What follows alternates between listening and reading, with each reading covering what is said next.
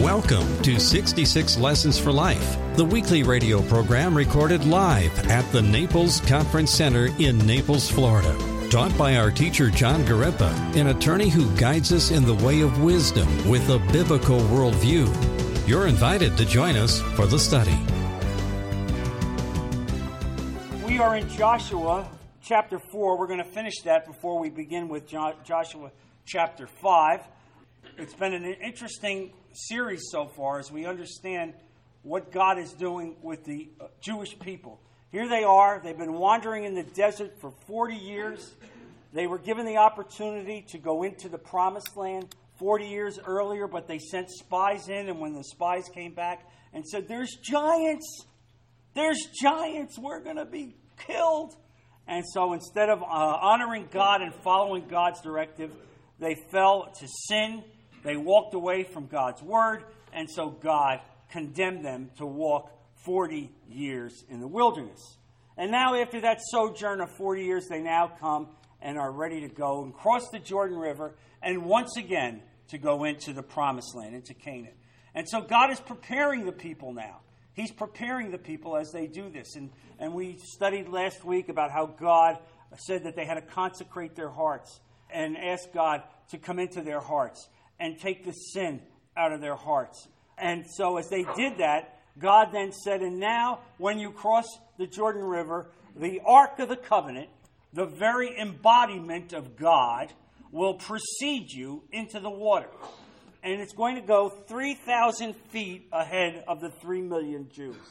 And so God ordered them to take the Ark into the river. And we know that the river at the wintertime when God wanted them to cross was more than a mile wide. And so as the ark was brought into the river, the water immediately began to recede. And we know from studying our lessons on this that the water backed up so much so as the ark stood there right in the middle of the river that all 3 million Jews could cross over. An amazing victory for God's people. Another example of the power of God to take care of his people, just as he had done on the crossing of the Red Sea. And we know that the enemies of God's people saw this. They had already talked about the fact that their God was the real God, that their God was the God that took them through the Red Sea, that their God was the God that took them out of Egypt. They knew about it. But Satan knows who God is. We know this. Satan knows who God is. And so they understood that they were dealing with some incredible force. Even as they were opponents. And so now they come out of the river and they cross across. And now we're going to study, God is going to speak to them through Joshua about the issue of memorializing when God has touched your heart. Do we remember when God has shown his beneficence on us? Do we go back? Do we thank him? Do we tell our family members? Do we tell the world?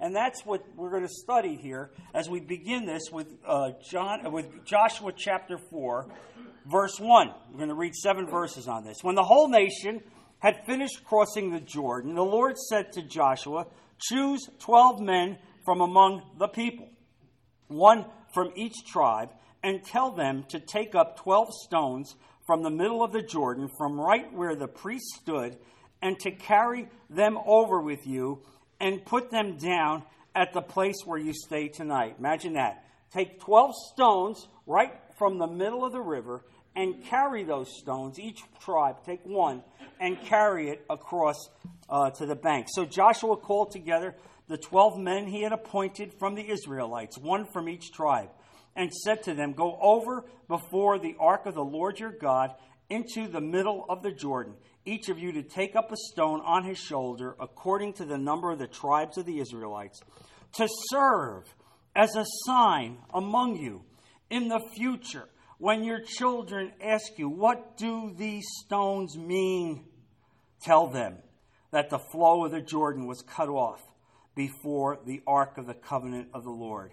When it crossed the Jordan, the waters of the Jordan were cut off. These stones are to be a memorial to the people of Israel forever. How do you like that?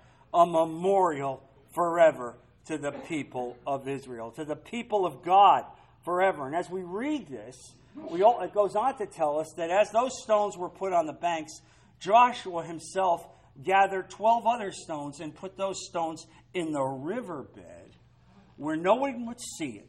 No one would know it except the Jewish people that had crossed over. And those stones in the middle of the river were meant strictly for the Jewish people to be mindful of the fact that God had taken care of them.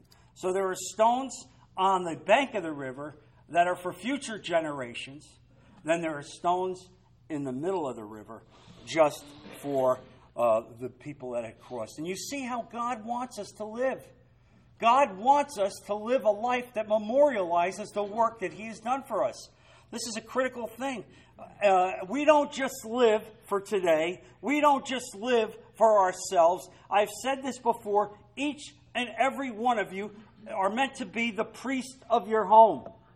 You're meant to be the priest of your home. What does that mean? You are meant to be the religious and spiritual leader in your house. It's a big deal. Are you the guy who is calling the family together? Are you the guy that's challenging the family to live for God? Are you the guy that's saying we need to go and worship together? We need to pray together. We need to study the Bible? Because if you're not the guy that's doing that, then you're falling down before God. And here's the lesson. The memorial stones. The memorial stones. And you understand this. You see it. And so God is making it very clear. God is making it very clear that He expects us to reach out and to remember His work. What did God do for us, and how do we teach our other generations? Turn to Deuteronomy chapter 6, verse 4. And this is a set of verses that pious Jews will even repeat today often. You will hear this. Rabbis will say this often. Hear, O Israel, the Lord our God, the Lord is one. Love the Lord your God with all your heart and with all your soul and with all your strength. These commandments that I give you today are to be upon your hearts. Memorial stones. Impress them on your children. Underline it. Talk about them when you sit at home and when you walk along the road, when you lie down and when you get up. Tie them as symbols on your hands and bind them on your foreheads. Write them on the door frames of your house and on your gates. How do you like that, folks? Write them on the doorposts and gates of your house. In other words, in every aspect of your life, as you walk, as you talk, memorialize what God has done for you.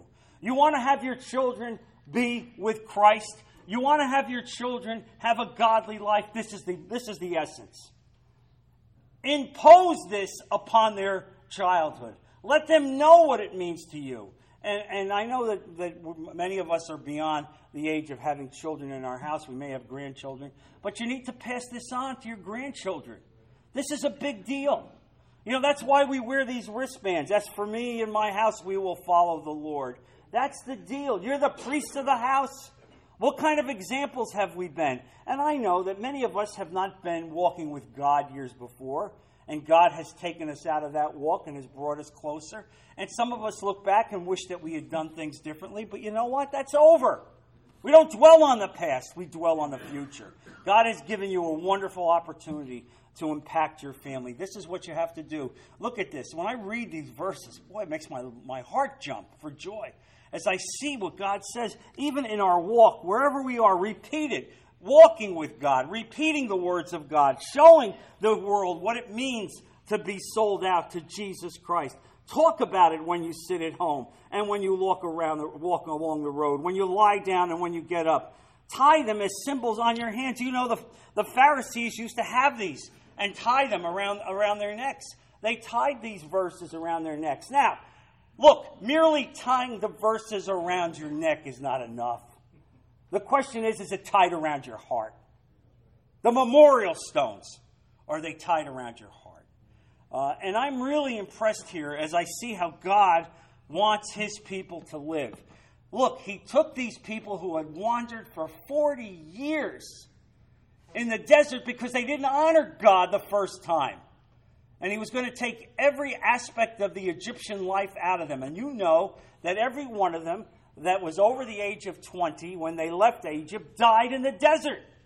Not one, including Moses and Aaron, made it to the promised land. All right? God is delivering us from the former way of life. And in order to do that, we have to understand what his promises are. And we have to make ourselves dedicated. We have to say, God, help me, Lord. I want to be a priest of the home.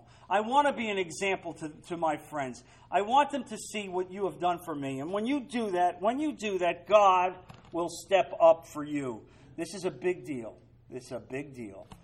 So big that you see it on day one, effectively day one of the people of the Israelites entering into the promised land. And now we're going to go to Joshua chapter 5. As now we stand there on Gilgal, on the banks of Gilgal, as we've just crossed the river.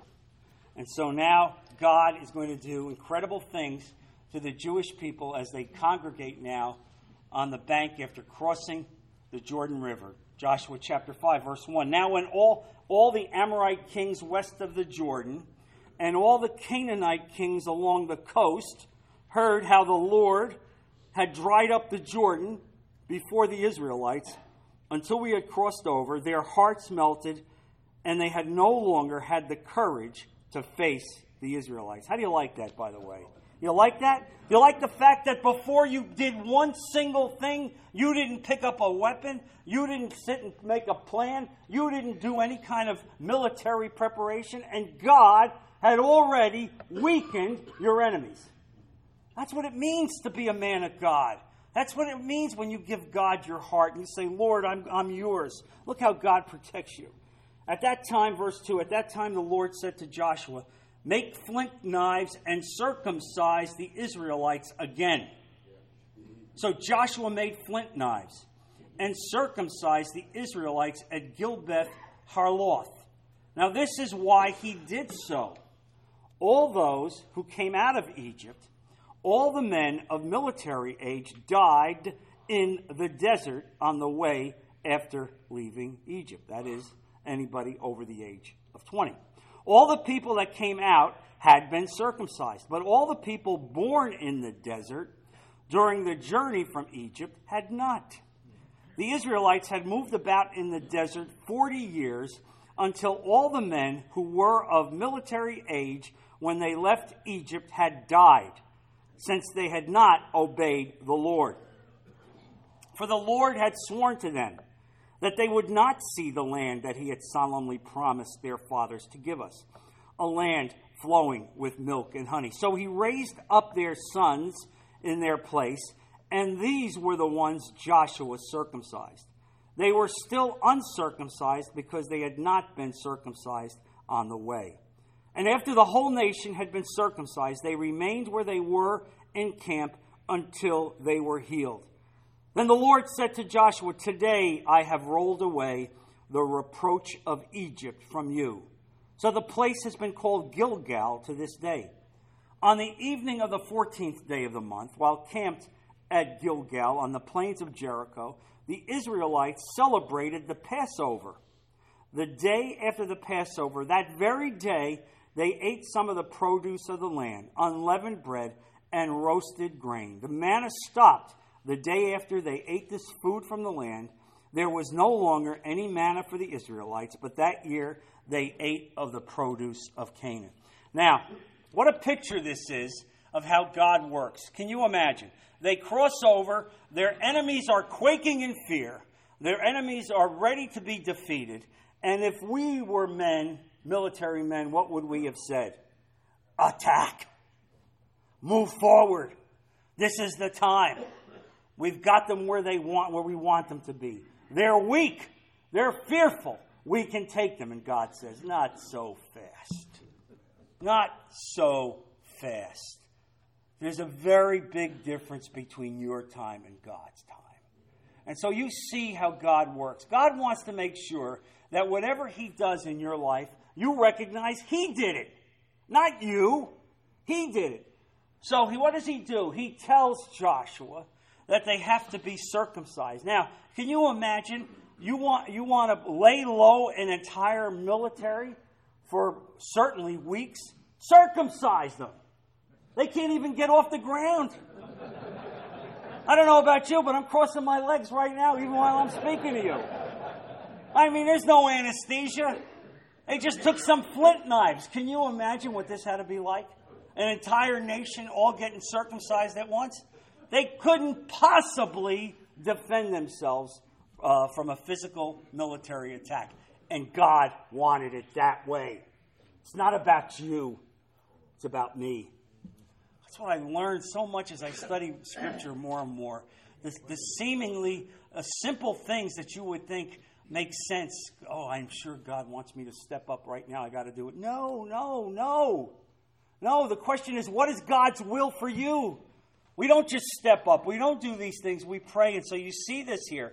God says, no, you're not going to strike a paralyzing blow in your own strength. Whatever I do for you, you will see it's me alone. You will see it's me alone. And so the first thing we have to do is we have to circumcise. And this is an amazing situation because last time they had circumcised was as they left Egypt. They did that. They did the circumcision as they left Egypt, and they hadn't done it since. So in 40 years, there had been no circumcision as they wandered through the desert. Now, the interesting thing about this is that this act of circumcision is not just a simple surgical act. I don't want you to think that this is just some simple act of surgery that's going on. As God looked at this was an important covenantal rite. This was a very important position. Turn with me to Acts chapter 7, verse 8.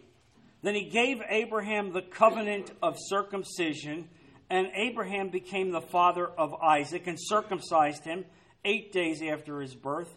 Later, Isaac became the father of Jacob, and Jacob became the father of the 12 patriarchs. Now turn with me as you see that reference in Acts. Go back to Genesis chapter 17, verse 7.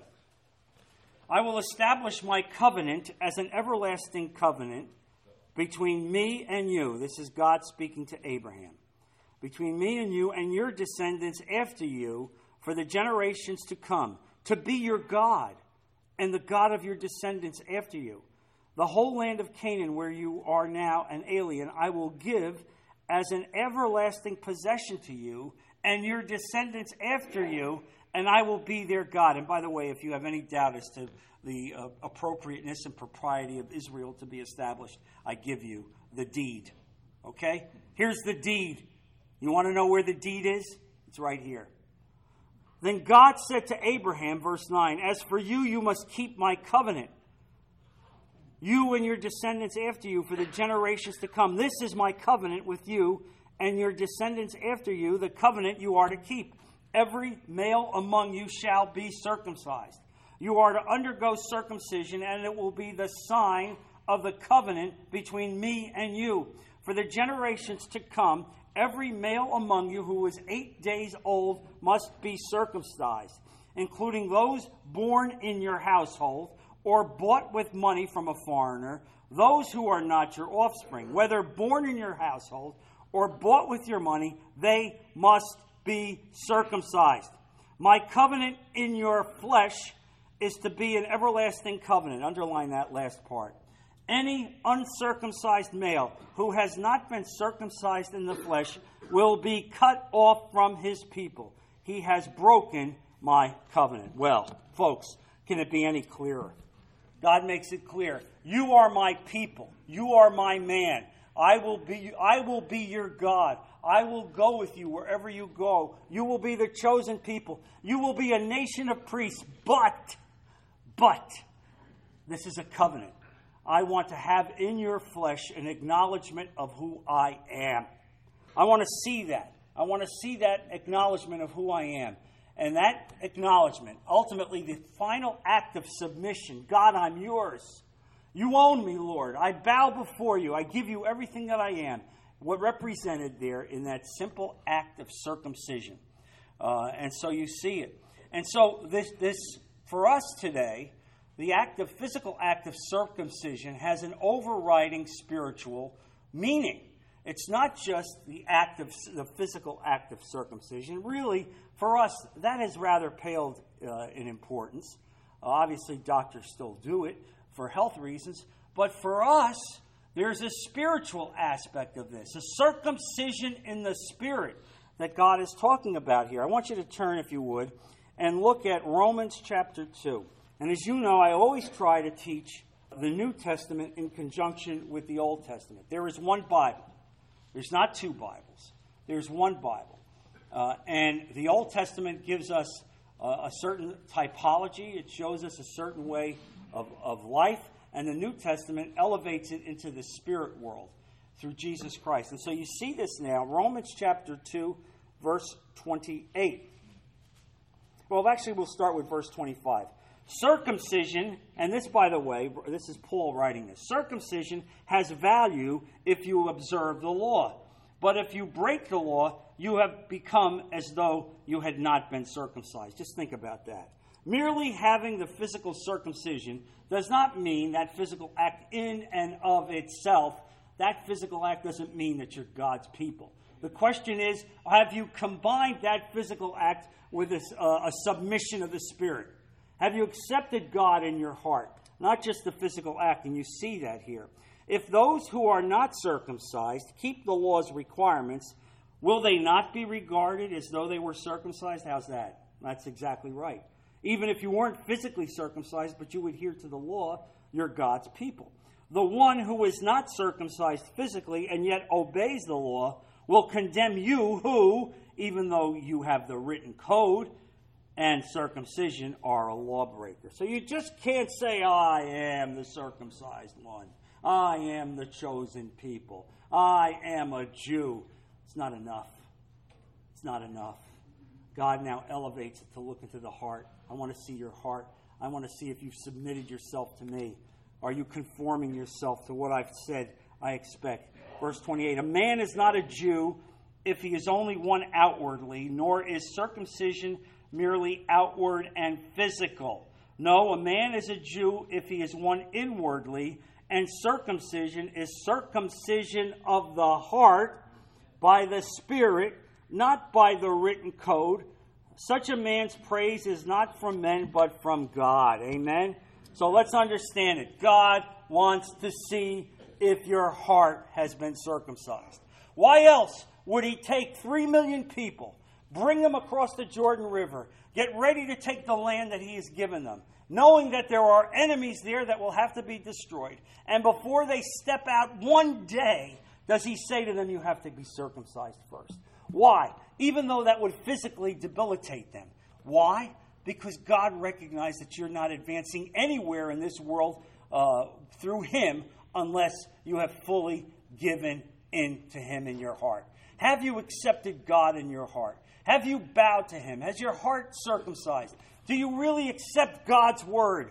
Do you understand when he's chastising you or putting you through trials? Do you understand that God is trying to form you? Or instead, are you one of those people that is merely physically circumcised and have not had a heart challenge? And you see this, to me, the fact that God did this right there on the banks of Gilgal, right there on the banks of the Jordan River, tells me how important this is, how significant this is. Look also, if you would, at Colossians chapter 2.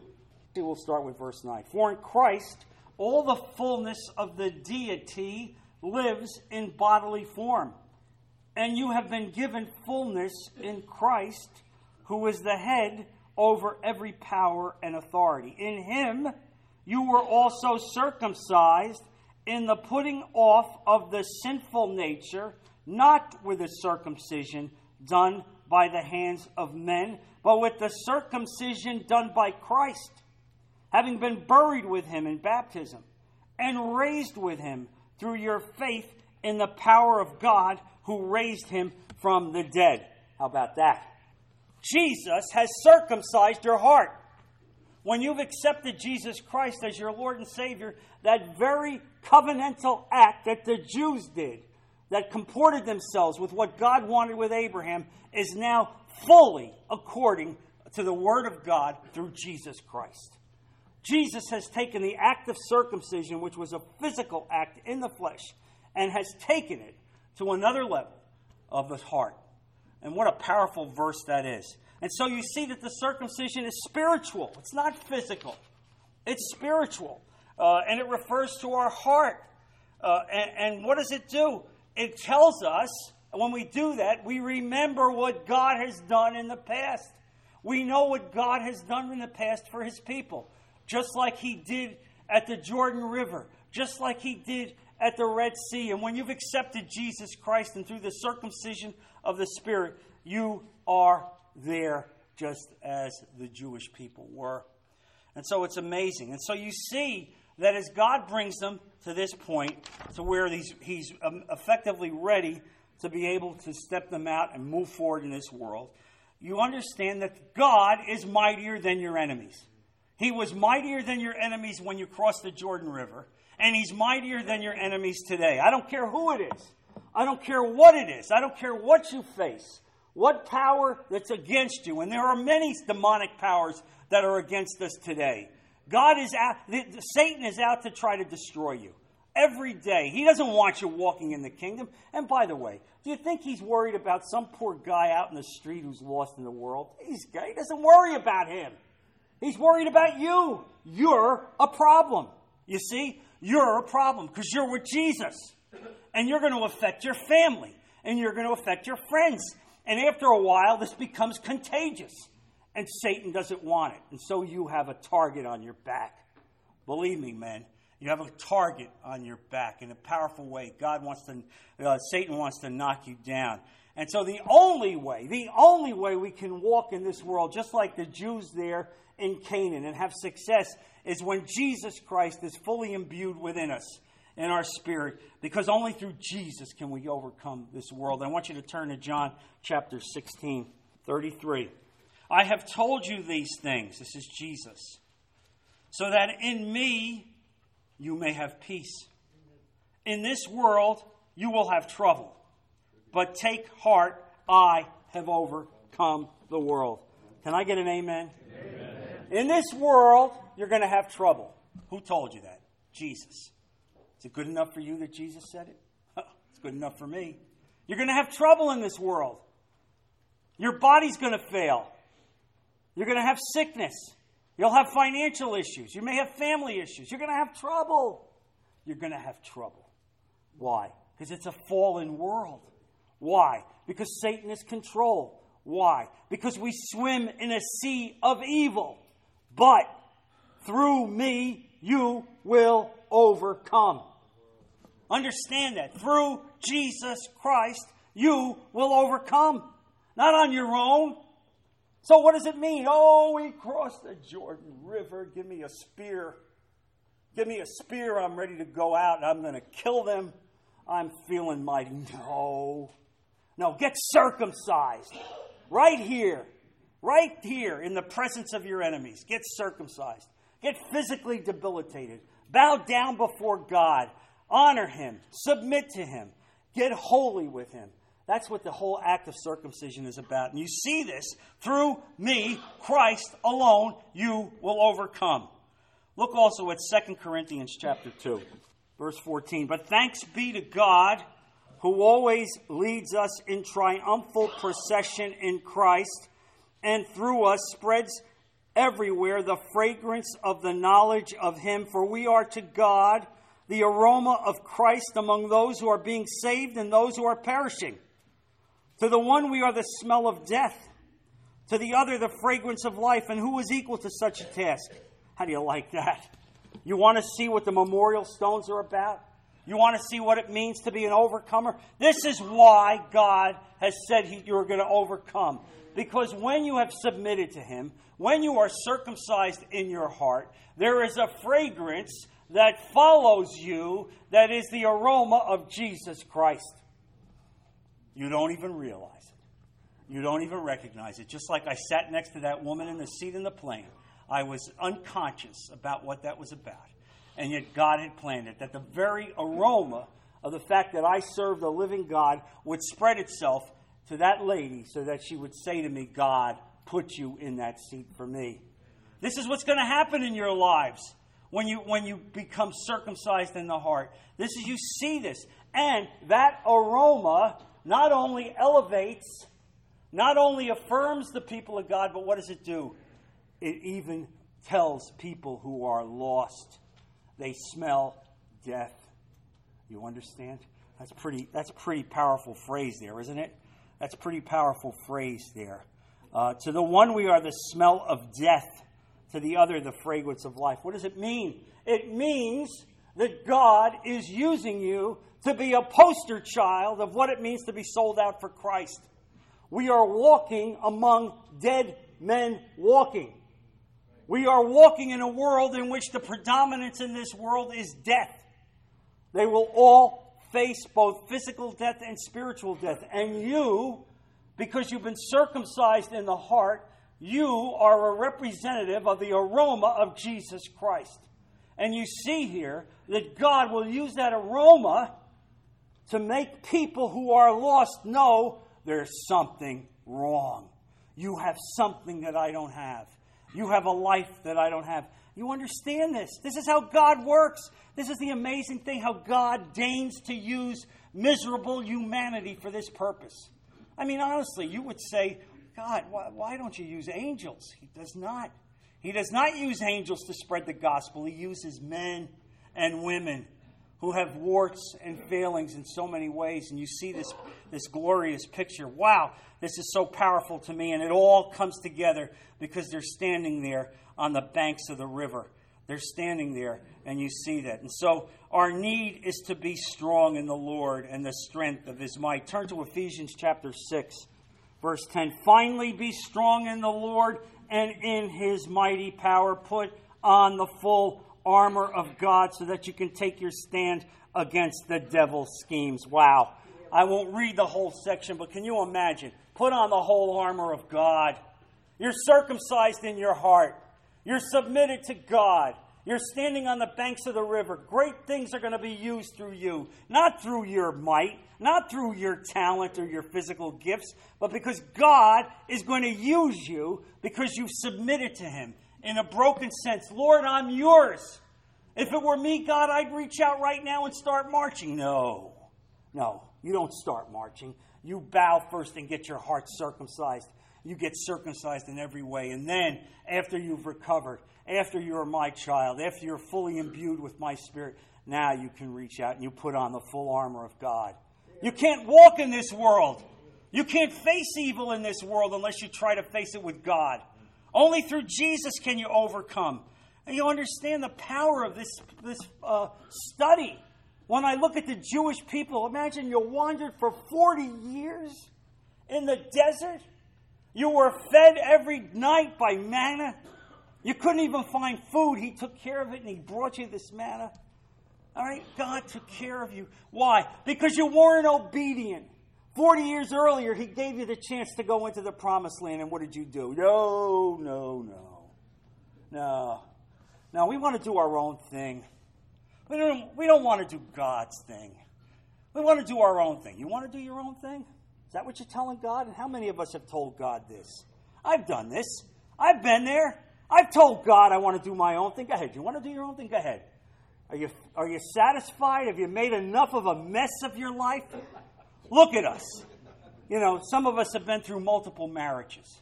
Some of us have been estranged from our children. Why? Because we wanted to do our own thing.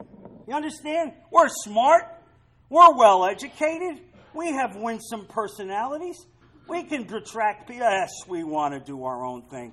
And yet, instead, you understand when they crossed the river, what was their own thing? Let's go marching. No, it's not. Let's go marching. Let's get circumcised.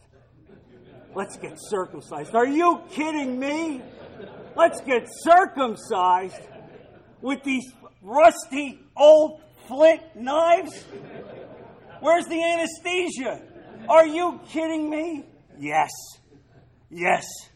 That's what I want. I want that.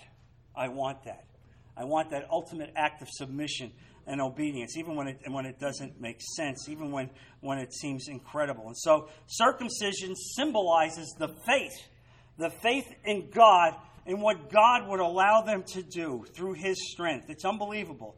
You see this, that God would allow them, and through Him, give them the strength to reach out and do things that they never could have done, but for God being with them and that they had the faith. And so the lesson in this is that God is saying that in order to be victorious against the enemy of the land, you must be a holy people and trust Him to fight your battles.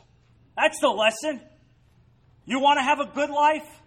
You want to have a successful life? You want to have a life that's in comporting with God's will? Then you got to be a holy person. You need to be circumcised in your heart. And it's interesting here because one of the things that God says in this set of verses is that as a result of them going through this rite of circumcision, He says that He will take away the reproach of Egypt. Have you noticed that? He will take away the reproach of Egypt. Meaning what? The reproach of Egypt. Meaning this. You left Egypt 40 years ago, and you should have been in the promised land then. Okay? You should have been there for 40 years. And now you've wandered around the desert. And I've wiped out everybody that was 20 years old or older. That's the reproach of Egypt. You couldn't get Egypt out of your heart.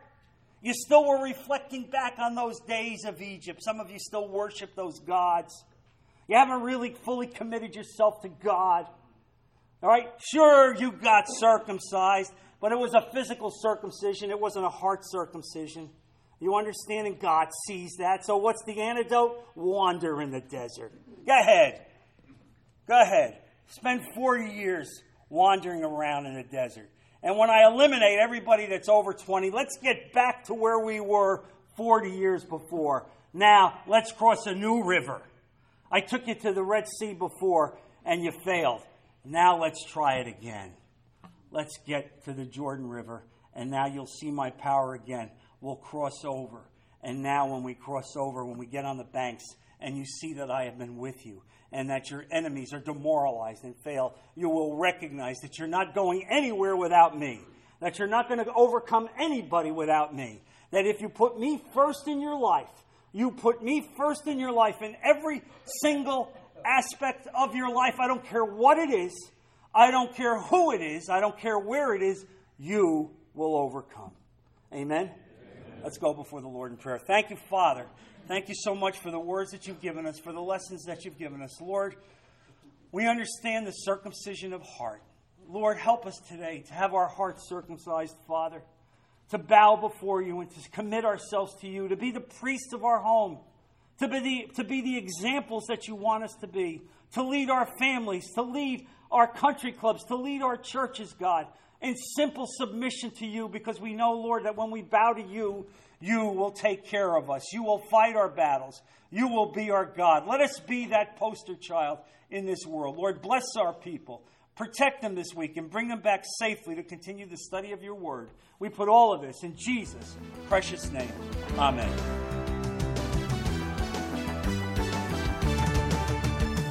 Thank you for listening to 66 Lessons for Life, the men's Bible study taught by John Garippa and recorded live at the Naples Conference Center in Naples, Florida.